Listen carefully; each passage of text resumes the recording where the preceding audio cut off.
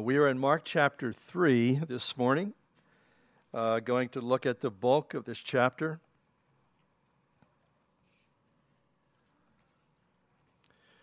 We find there's lots of opposition to Jesus at this point, but he continues to just stride forward and do the work that he was called to do. We want to pick it up in verse 7 of Mark chapter 3.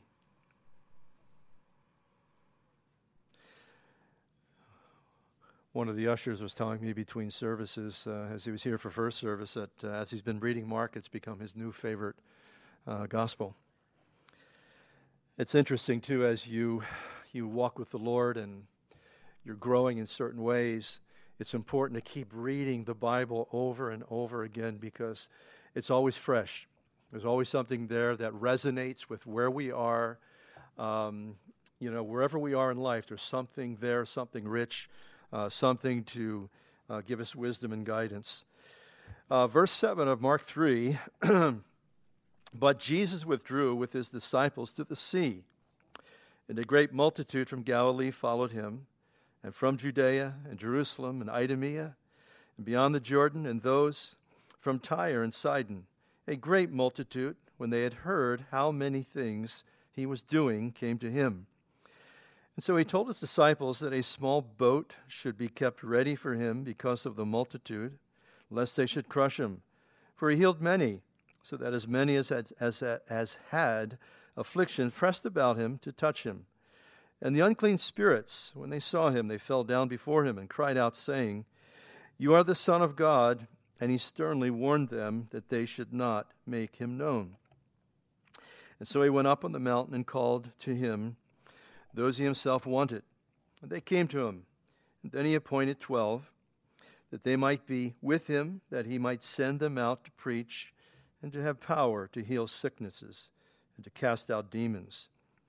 And Simon, to whom he gave the name Peter, James, the son of Zebedee, and John, the brother of James, to whom he gave the name Boanerges, which translated is sons of thunder, and Andrew and Philip and Bartholomew and Matthew, Thomas, James, the son of Alphaeus, Thaddeus, Simon, the Canaanite, and Judas Iscariot, who also betrayed him.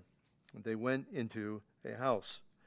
Then the multitude came together again, so they could not so much as eat bread. And when his own people, that is his own family, heard about this, they went out to lay hold of him, for they said, He's out of his mind. And the scribes who came down from Jerusalem said that he has Beelzebub, and by the ruler of demons he cast out demons.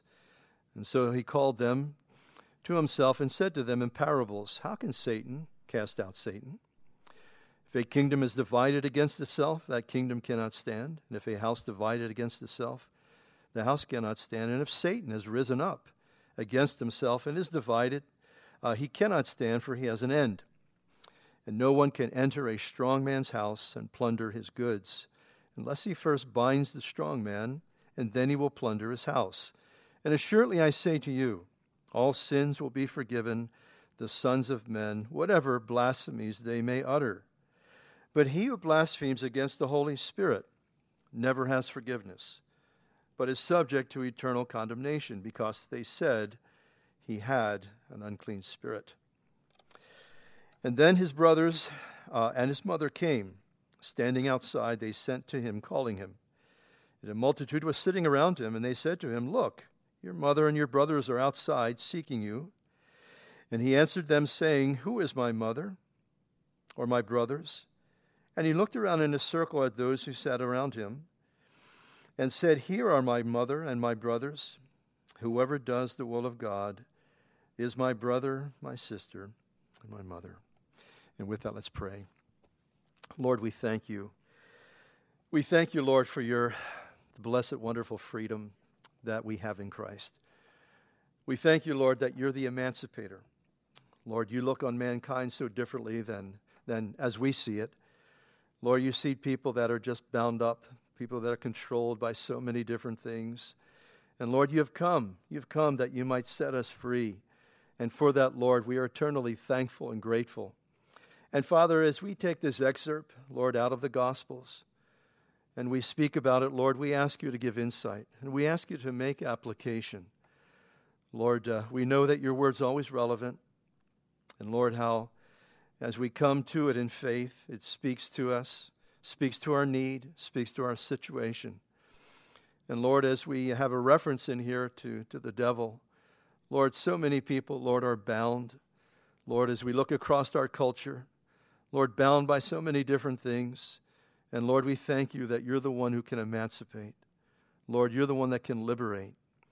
And Lord, we thank you that you have called us, Lord, into a place of just wonderful freedom in Christ. And Lord, we ask you this morning, I thank you for those that are here. And as we have gathered, Lord, to worship and fellowship together, Lord, speak to our hearts. Lord, you know our past, you know our present, you know everything about us. And how we pray, Lord, that you can take these words, because they're words of life, they're your words, and you can apply them to us. And all of a sudden, when that happens, we're aware of our need, Lord, and we thank you that you don't just, Lord, show us we have needs. Lord, you're the one who can supply that need. You're the one that can meet every need in our lives. Lord, we thank you that you and you alone are the change agent. And so, Father, we commit, Lord, this time to you this morning. And Lord, a different group here than first service. Lord, but you know each one, Lord. You know everything about us. Lord, you know what you want to speak in a specific way, Father, to us today. So, Lord, may we have just open ears, open hearts. Lord, grant faith. Lord, we realize from the Scriptures that faith is a gift. And even to basically believe, Lord, we need faith. And so grant that to us, dear Father. For, Lord, we praise you and thank you and ask you these things in Jesus' precious name. Amen. You know, as we look at this point in the ministry of Jesus, we've now traveled along with him to chapter 3, and we've seen how the religious authorities have lost face.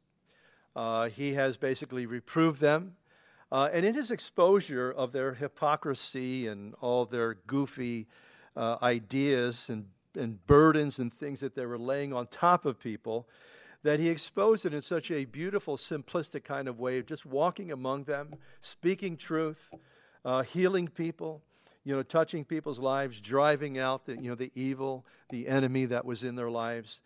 And yet we find at this particular point, because they have lost face, they join with the Herodians. It's a political party. And it's interesting how, when it comes to Jesus, those who hate him always make strange bedfellows.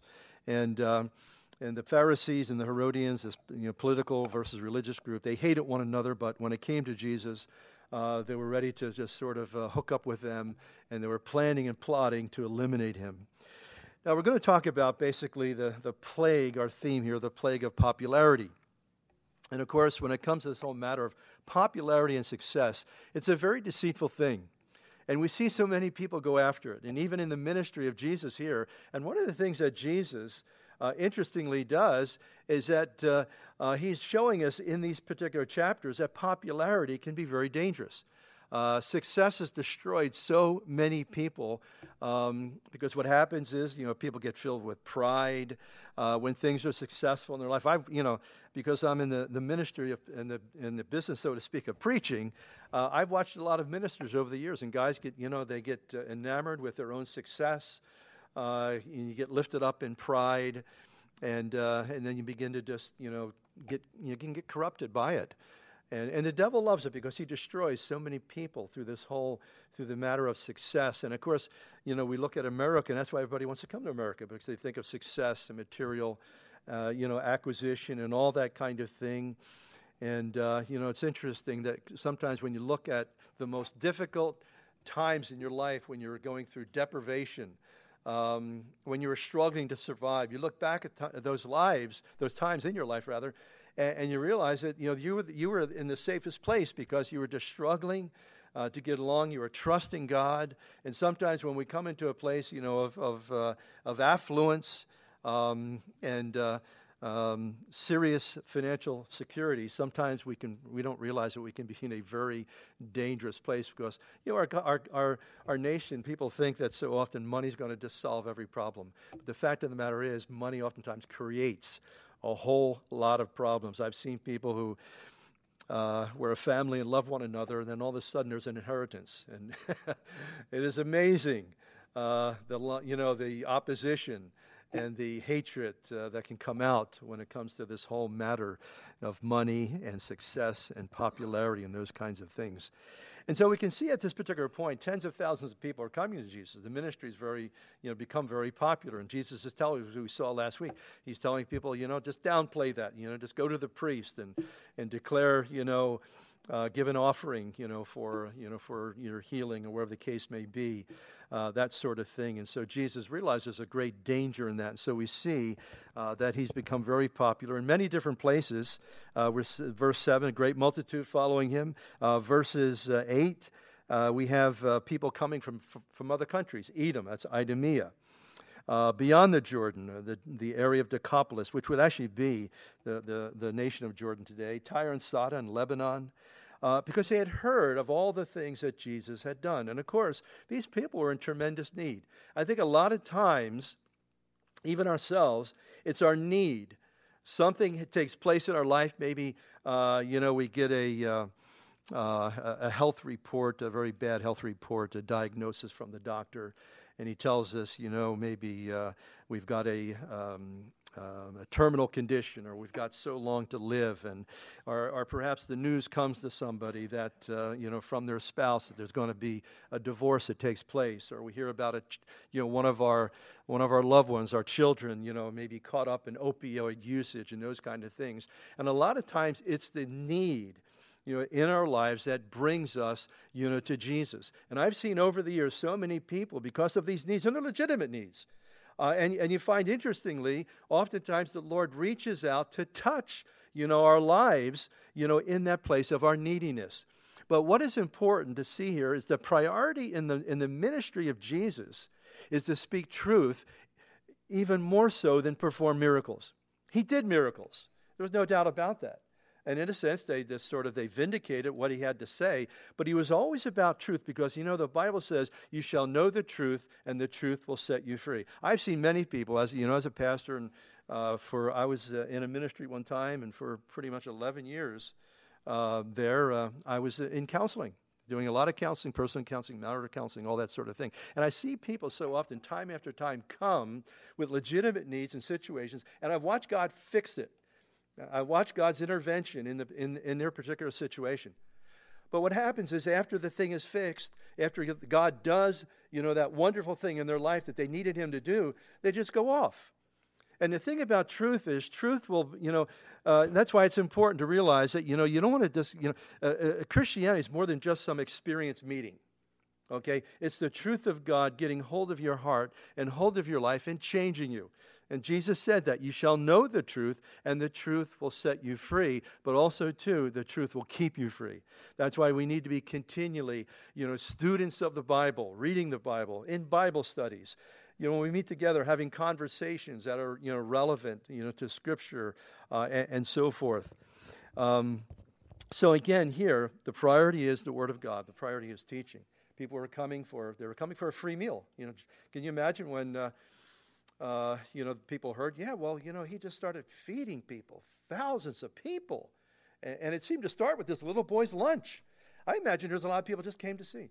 They just came to see. I want to see a miracle. And Jesus, one of the things that he wanted to do was to stop that kind of a circus kind of atmosphere, because he wanted people coming out of a genuine desire to hear what he had to say. Because he knew that when the truth gets into the soul, it changes the life. Many people have received miracles, miraculous answers to prayer, but yet they've walked away from Jesus, and you can have that, but that's all you may get. We want something more. We want a relationship with him, and that relationship is a relationship that's based upon truth and upon the Word of God. So again, we need to be students. And again, I think when you think about this here, many people come and it's been that way throughout history. Many people just coming thinking that perhaps maybe for different reasons, for different motives. There's a great example of it in the Bible, in John chapter 6.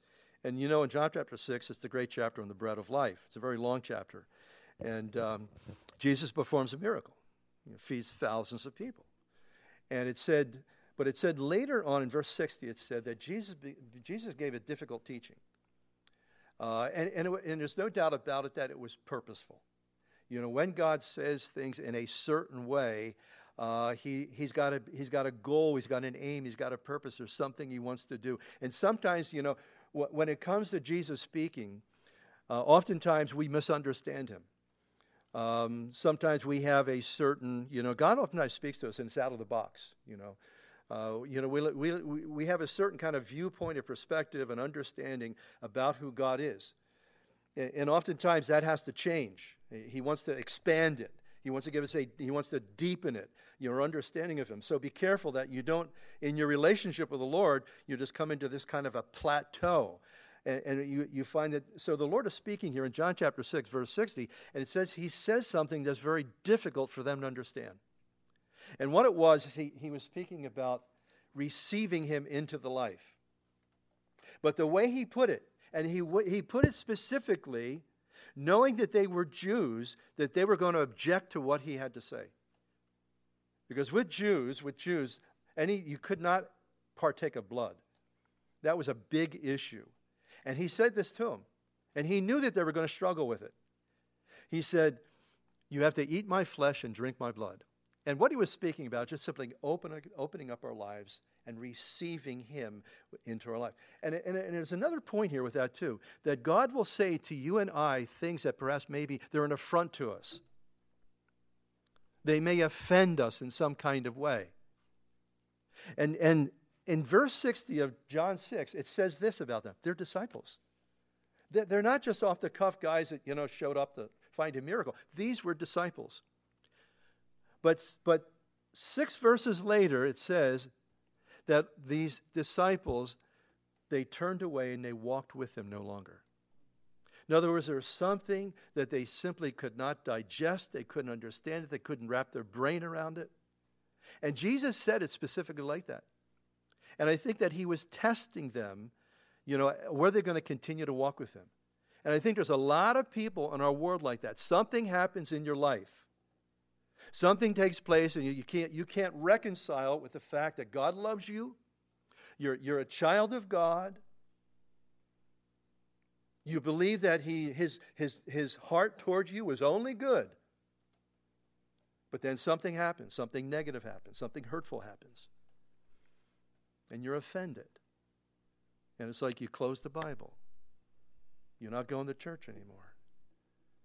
You know, forget this God chapter in my life kind of a thing. A lot of people go through that. Be very careful. Because the Lord's going to allow things to take place. We're going to have trials. We're going to experience suffering. There was an announcement of the viewing today for Dave Frenshu and the memorial service tomorrow morning. But I was able to spend some time with Dave over the last month. He's had ALS, and it was such a rapid, aggressive kind of situation. I spent some time with him, and he knew he had a death warrant. He knew ALS, Lou Gehrig's disease, there was an aggressive form of it, and it just took him so quickly. It was absolutely amazing. But the one thing I discovered is talking to Dave, that he was not bitter at God. He was looking forward to going to heaven to be with his wife. And he was anticipating it. And it just blessed my heart and encouraged me and even convicted me that he was totally at peace with what was taking place in his life. And one of the brothers here and myself went to see him just about 2 weeks ago. We went on a Thursday. And afterwards we came out and I said, wow, he has really digressed in just 2 weeks since I saw him last time. And I said, I don't know if he's going to even make Christmas. He didn't even make 5 more days. But his spirit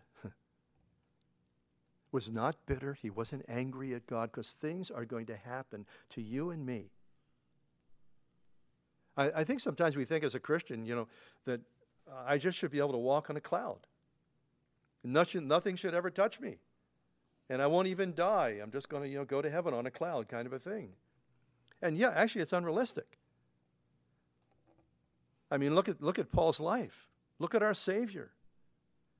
Do you know all the apostles were martyred, except for John? So I think we have to be careful. We have a certain definition of Jesus.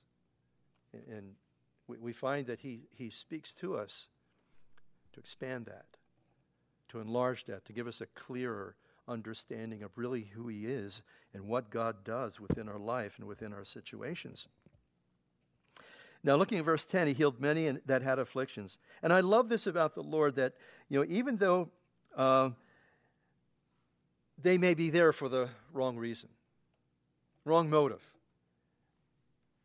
he touches them and he heals them. He's compassionate. I think I've realized in my own life, and I think it's this way with a lot of us, a lot of times when you come to Jesus, you come to the Lord, you've got the wrong motive.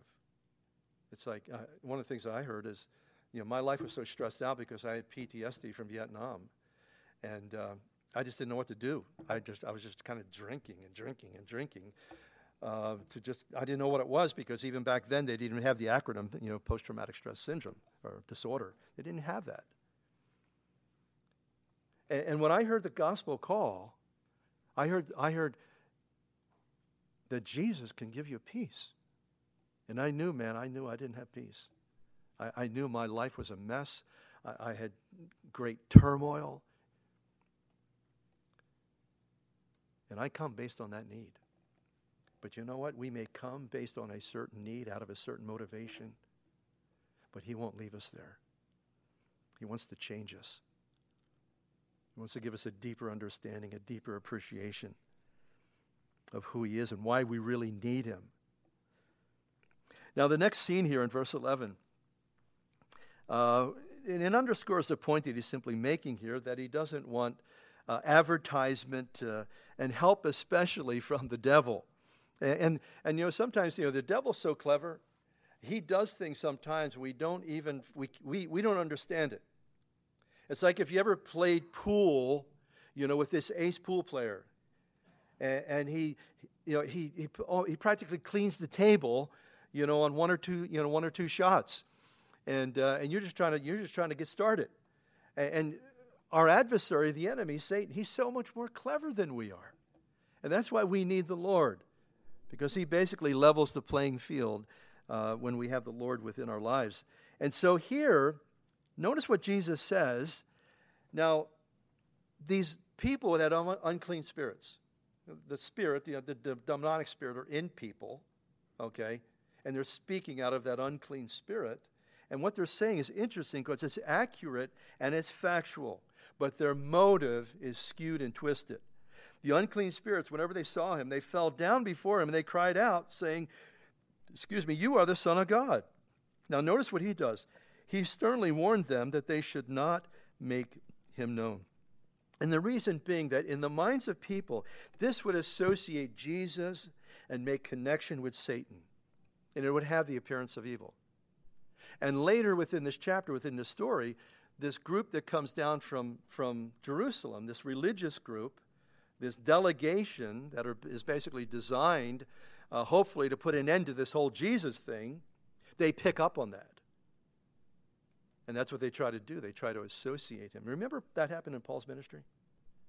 Paul was in Philippi. I don't know if you remember the story. I think it's Acts 17, yeah.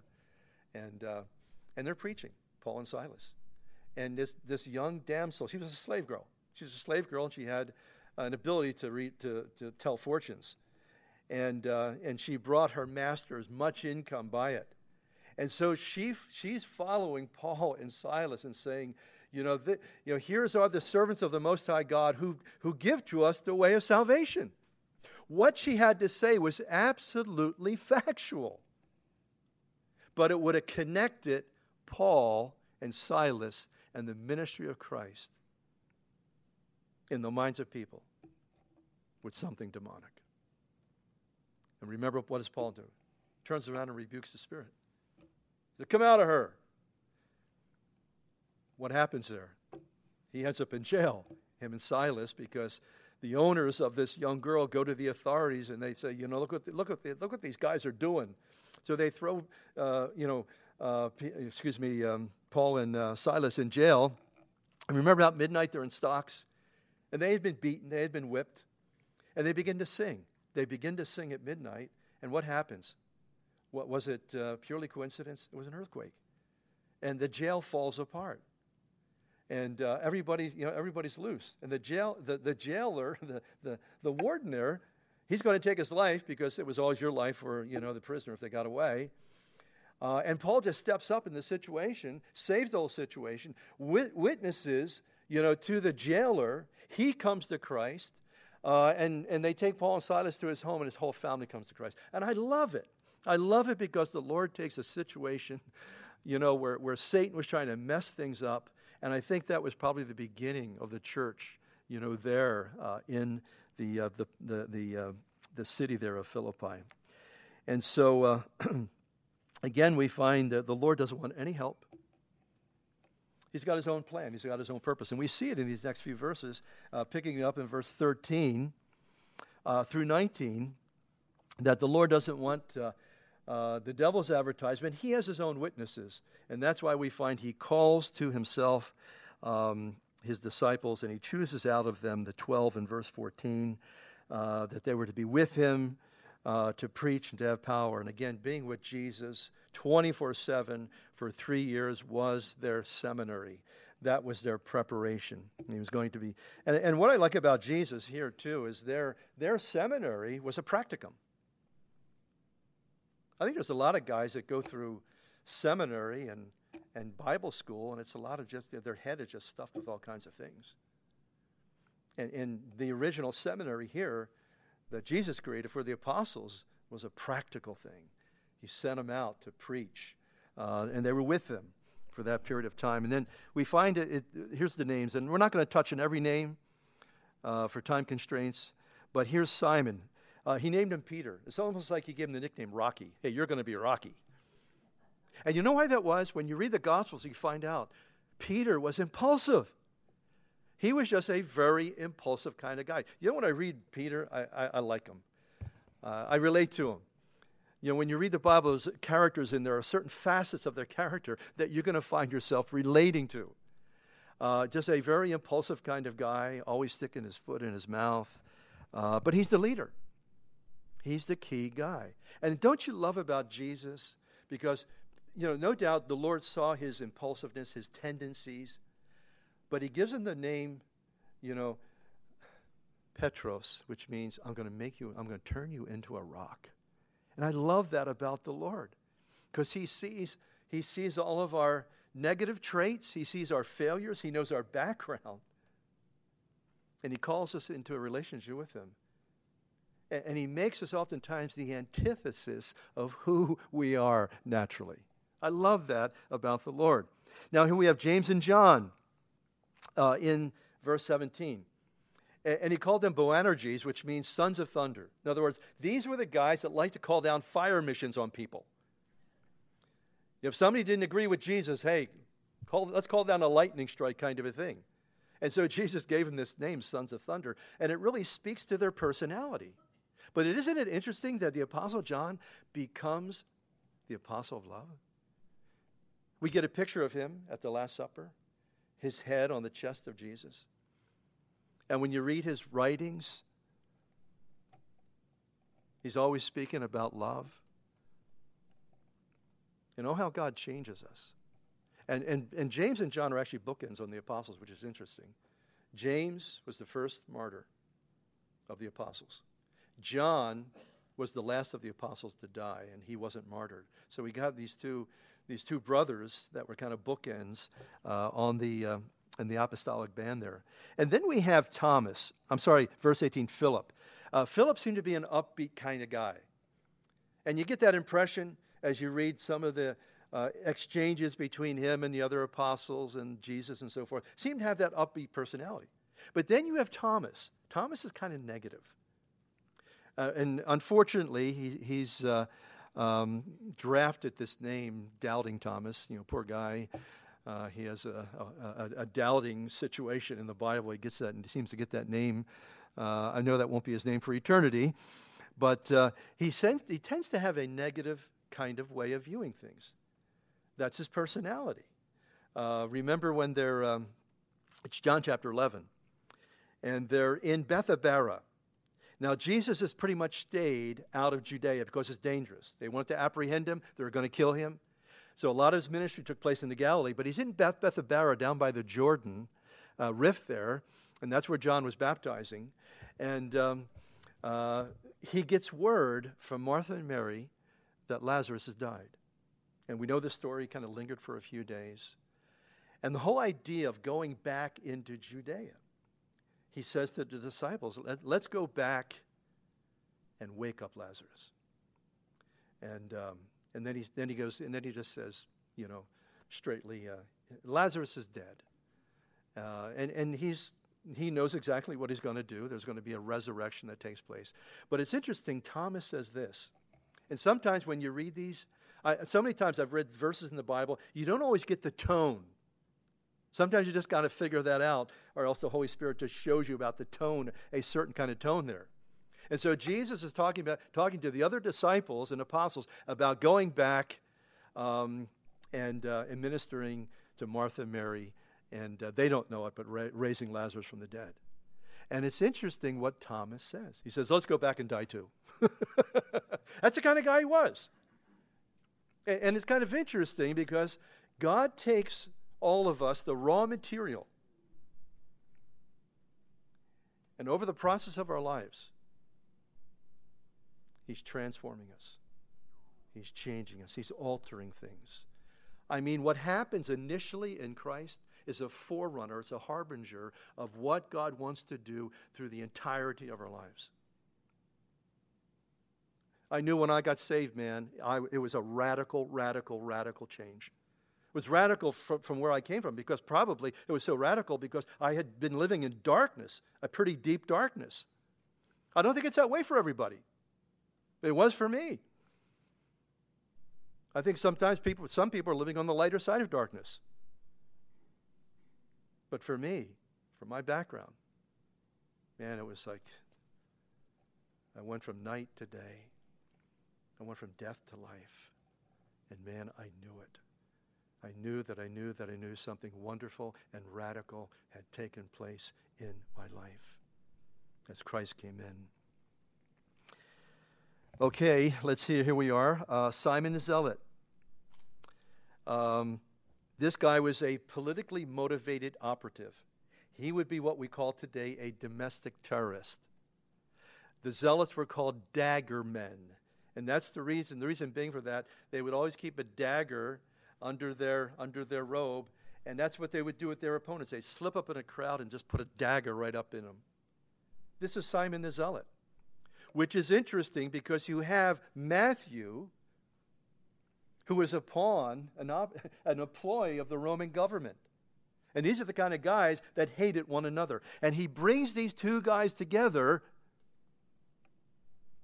in close proximity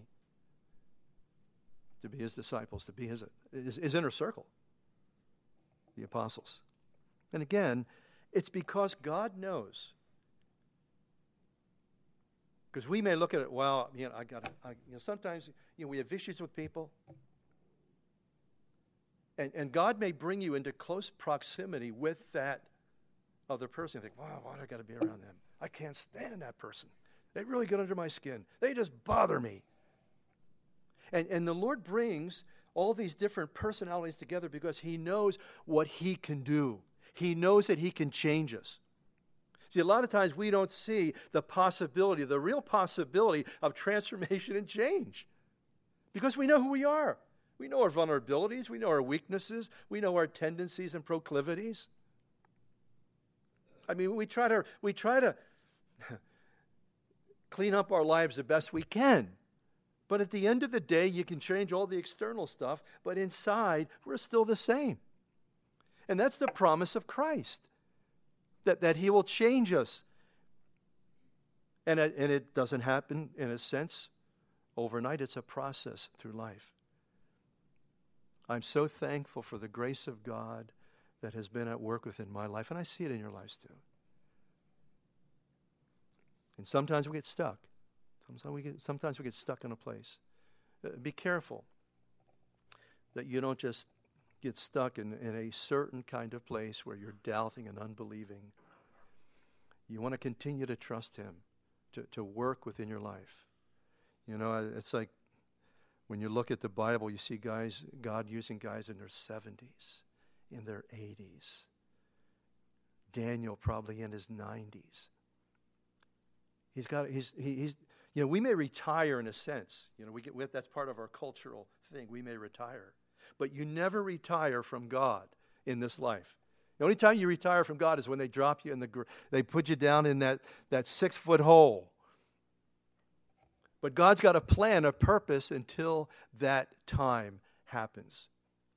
He'll always be forever being. And I tell you what, one of the things that I realized as a guy of 25 years old when I came to Christ is I realized this. I understood. I lived long enough to realize I need to change. And I remember thinking that. I remember thinking that before even I came to Christ. I need to change. But yet there was no wherewithal to do it. There was no power. And I started reading, you know, I was into existentialism. Jean-Paul Sartre and Carl Rogers and all that sort of thing. Because I was reading that stuff because I want to change. But I realized it wasn't there. But when I read this book, there was a dynamic there. Because God was honoring the things that he was proposing that are on these pages. Now here, the last guy we have here is Judas Iscariot. Imagine, saw incredible things. Do you realize when the 70 were sent out and the apostles were sent out, that Judas performed miracles? You realize that? He probably cast out demons, prayed over people that got healed. He was a part of that. He saw incredible things. But as he walked with the Lord for 3 years, he basically cashed out. You see, I think the problem with Judas Iscariot was that Jesus did not measure up to the Messiah that he wanted. See, he was looking for a political Messiah, or he was looking for a Christ at his second coming, not at his first coming. Judas wanted to see the Roman yoke of oppression removed from the nation. In other words, he was really looking for a political answer. And Jesus came to provide a spiritual answer. Because politics don't save anybody. I mean, look at what's going on, you know, in our nation today. The polarization and all those sorts of things. And the only way that things change is when God works in hearts one by one. That's why the best thing you can do for our country is share Christ with people. And you know, we're in political season again. It started again. And we're going to hear all kinds of promises. And the fact of the matter is, I've been around long. I think I've been through 12 presidents. And you realize they make all kinds of promises. Well-intended, but they're just men. They're just men.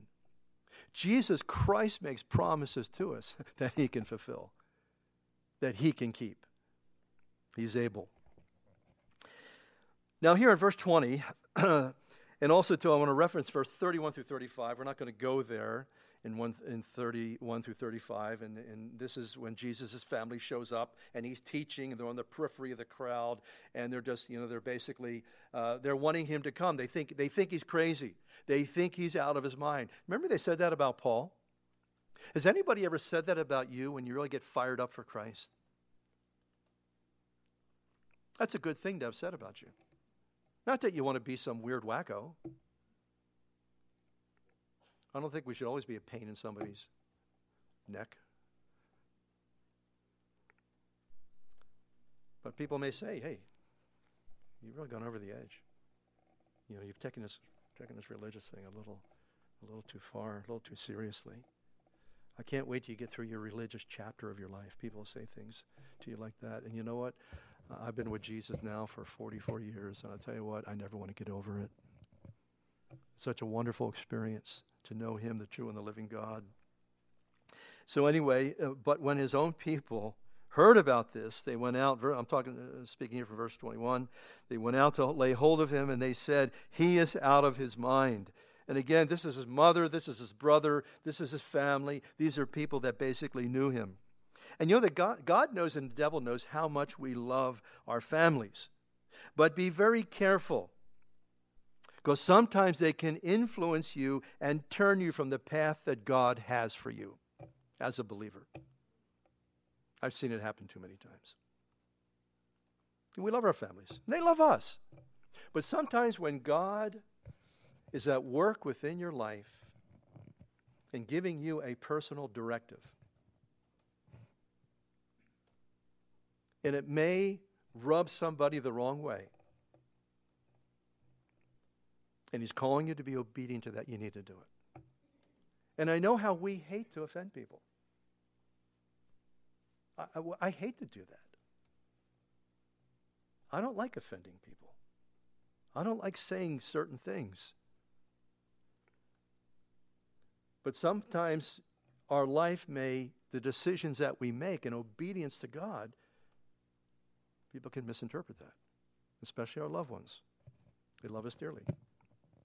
And we need to, the fact is, when Christ comes into our life, in a sense, he puts us into another family, doesn't he? And yet our hearts, we love our nuclear family, our natural family, so very, very much. But we have to be very careful that relative to things that are influencing us from an attitude of unbelief and not understanding what God's will is. That if he tells us to do something, we need to do it. And I'm not talking about some far out crazy thing. If maybe the Lord is speaking to you about doing something that's kind of out of your wheelhouse, seems like out of the box for you, and maybe you're struggling with that, get spiritual counsel. Come to the leadership. But I think when it comes to important things like that, when the Lord speaks to us, he oftentimes speaks to us through the Bible, not just some crazy whim. But again, I think it becomes a challenge for us to have to do something that we know that maybe somebody else may not like. For us, for Margie and I, both of us, we came from very strong Catholic families. And I remember it was a challenge when we went home to Philadelphia to speak to our parents about our decision for Christ. And even though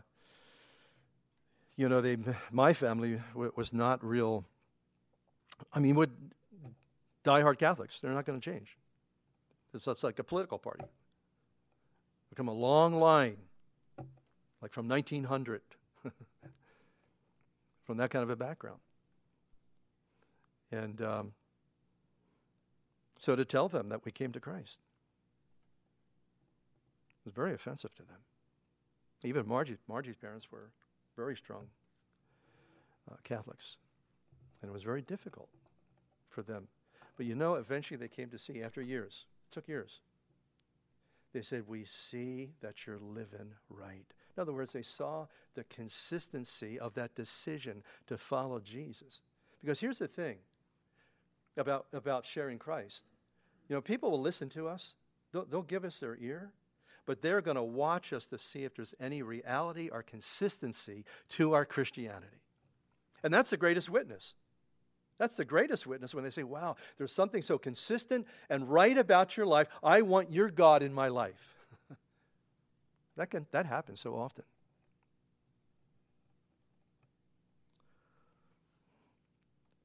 Now the big guns come from Jerusalem in verse 22. And we see this scenario through verse 30. This is the official delegation that has come to discredit Christ. Now, without any honest investigation, look at verse 22. They say, hey, he has Beelzebub. That's Satan, the Lord of the Flies. And by the ruler of demons, he casts out demons. And again, this would be the worst kind of accusation. Because they're not just, in a sense, blaspheming against the man. They're blaspheming God. God come in the flesh. And sometimes, too, these were the smart guys. Do you ever notice sometimes when there's the real smart guys in the room, they try to commandeer the conversation?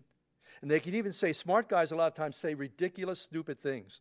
But nobody challenges it because, well, they're the smart guys. They must know everything. And I think that was the case here. These were the religious official guys from Jerusalem. You don't even challenge them in any kind of way. They'll excommunicate you. It was nonsense. And Jesus says in verse 23, how can Satan cast out Satan? Now, that doesn't make any sense whatsoever. Jesus goes on to say here in verse 24, if a kingdom is divided against itself, that kingdom cannot stand. This is common sense, irrefutable logic. An army doesn't fight itself. A kingdom to stand has to be unified. And I can't help it when I look at verse 25, I think of our own nation. If a house is divided against itself, that house cannot stand. The best thing we can do for our nation is pray for it.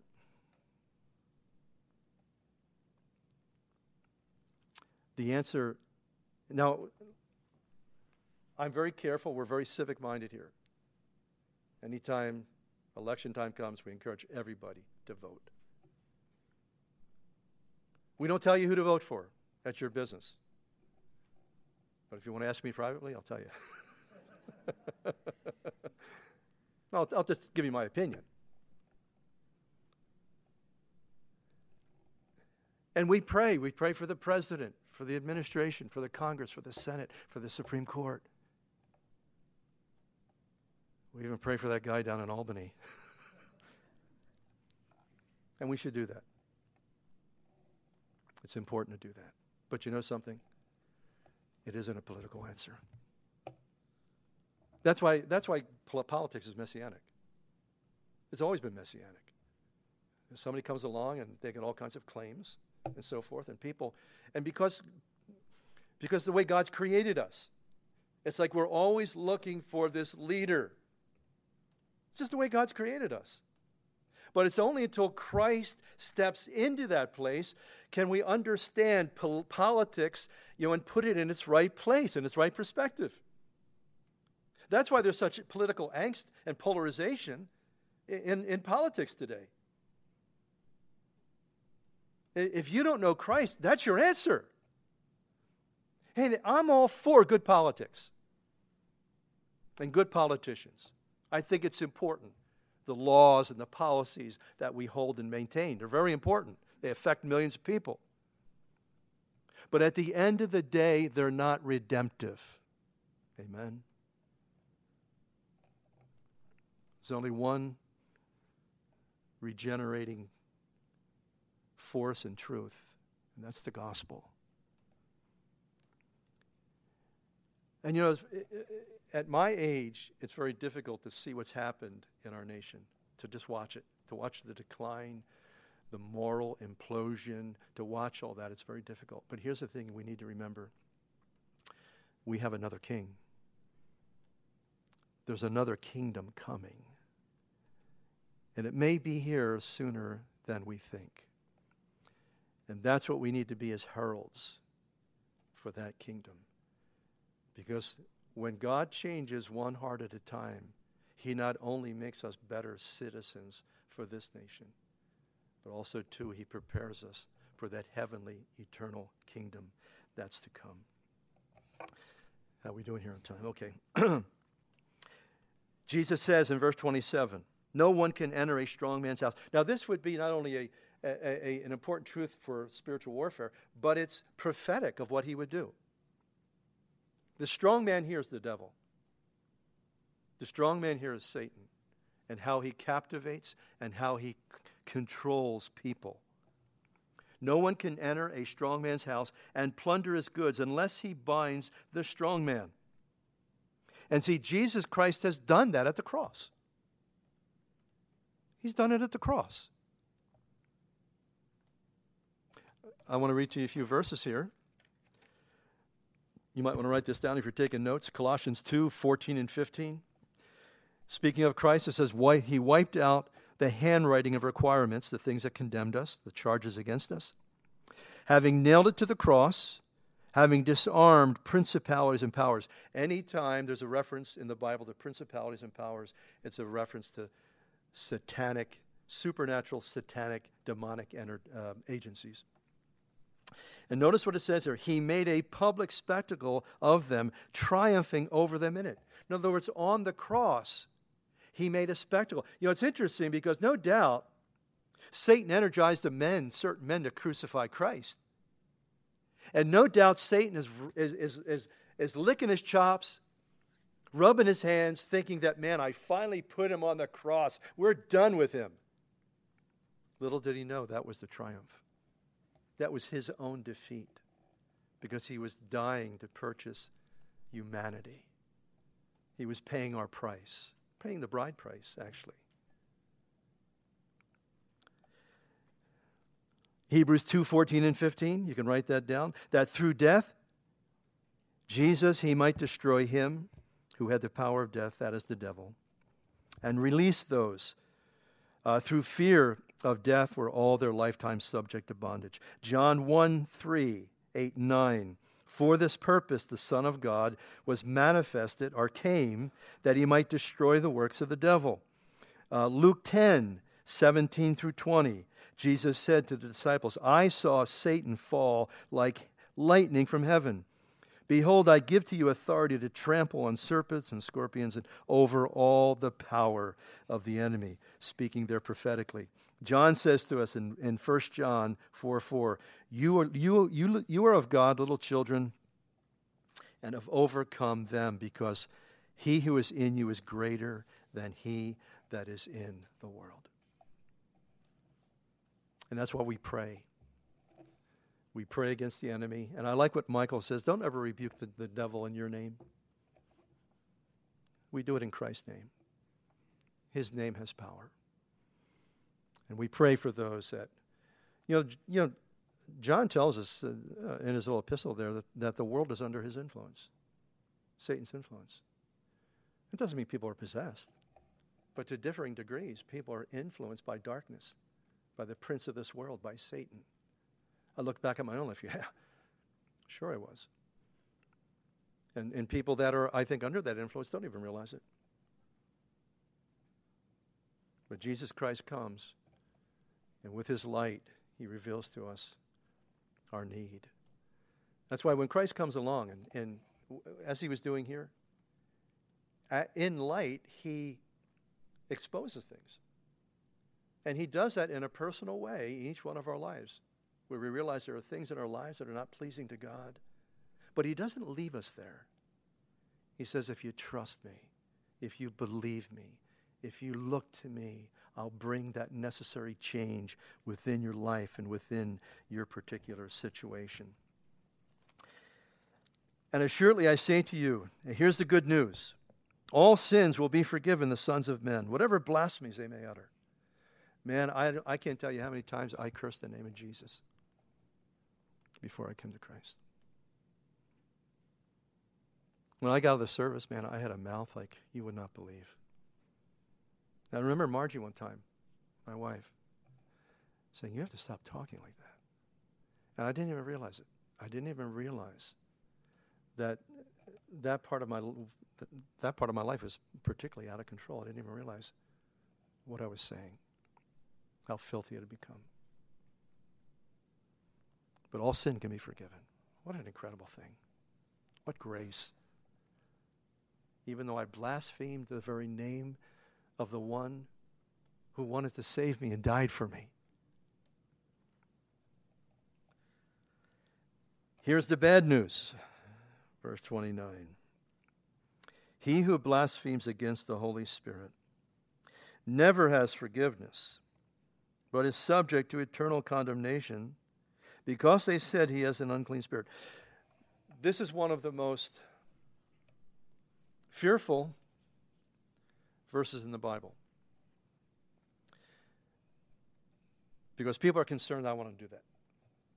I don't want to blaspheme the Holy Spirit. Now, what is that? What exactly is that? Well, I think first and foremost is this. Because I think it can be done in two different ways. First of all, I think it's to reject the witness of the Holy Spirit when he comes to us and speaking about Jesus. because you can't get saved. If you don't have Jesus, there's no other way of salvation. There's no other way. And that's how we get saved. And now, it may be a person that comes and speaks to us and gives us the gospel, but the Holy Spirit's taking those words and he's speaking to our heart, speaking into our life. Saying, you need this, you need this. If a person rejects that, they've got nothing. What I've always wondered about is the poor soul that has been witnessed to and has an understanding of the gospel that they need to get saved, but they keep putting it off and keep putting it off, but they enter into eternity before they make that decision. And to have to live with that thought for eternity, that I was so close, my wife or my husband or my parents kept telling me I needed Jesus. It was right there. I decided I was going to do it, but I just kept putting it off and putting it off. What a horrible thing. There's no salvation any other way. If there was, Jesus didn't need to die on a cross. We could just be really good people. But the problem is we can't. He makes us righteous. He makes us acceptable. Then the second one is this here. And that's the case here with these guys. They attribute the activity and the work of the Holy Spirit to Satan. In other words, here was God in the flesh performing miracles. Holy Spirit was like having a heyday. People are getting healed. People are getting resurrected from the grave. Lives are being changed. God was working, and these are the religious people, okay? These are the religious people that are applying this awesome work of God to the devil.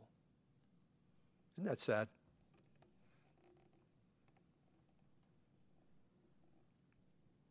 I think sometimes too, I don't think it's a matter of heaven and hell, but sometimes I've seen the different camps in Christianity. You got extremes in Christianity, just like, in life itself. And I've seen sometimes, perhaps the ultra-conservative Christians over here, super conservative, ultra-conservative. And they look at perhaps maybe the charismatic camp over here. And they can't understand, some of the miraculous things that may be taking place. Or they say, and I've heard this more than once, that tongues is the work of the devil. Then that's dangerous. That's very, very dangerous. I understand why they say that. Because in this camp over here, it's abused. But that's a dangerous thing to say. And I look at sometimes God working in certain kind of ways, and I would say, I wouldn't do it that way. Or we wouldn't do it that way in our church. But does that mean it's a devil? I think we better be very careful about that. We better be very, very careful. Sometimes God works in ways that maybe we wouldn't do it that way. That's maybe out of our personality type. But if it is God working, I think we need to find evidence of that in the Scripture. Amen. Always going back to the Bible. I'm going to close in prayer. And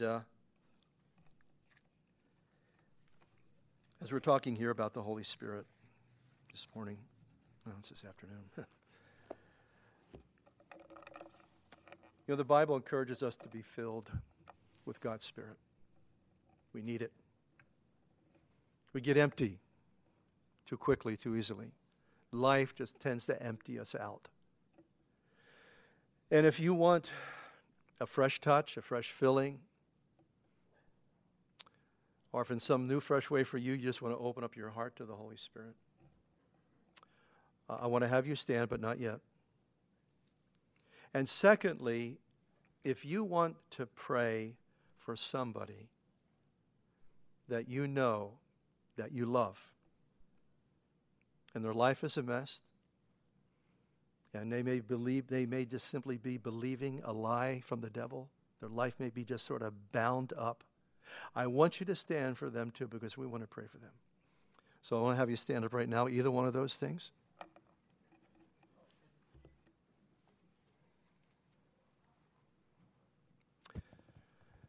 Dear Father, we thank you that we can come to you. That you're a God who's near and at hand. You're not afar off.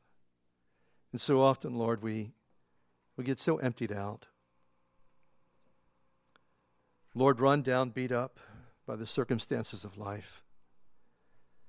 And Lord, we need that fresh fullness in our life. We need that which you give. And I pray, Father, for each one of us here this morning. They need that fresh touch. They need perhaps that fresh baptism in the Holy Spirit. Lord, this world is always trying to fill us, one way or the other, Lord. But we realize, Lord, the true filling that makes a great difference, Lord, is your Spirit. So I pray, Father, you'd send your Holy Spirit in a fresh way into our midst, Lord, this day. And Father, for those that we know and love, may be bound by the devil, just, Lord, because they've believed the wrong thing.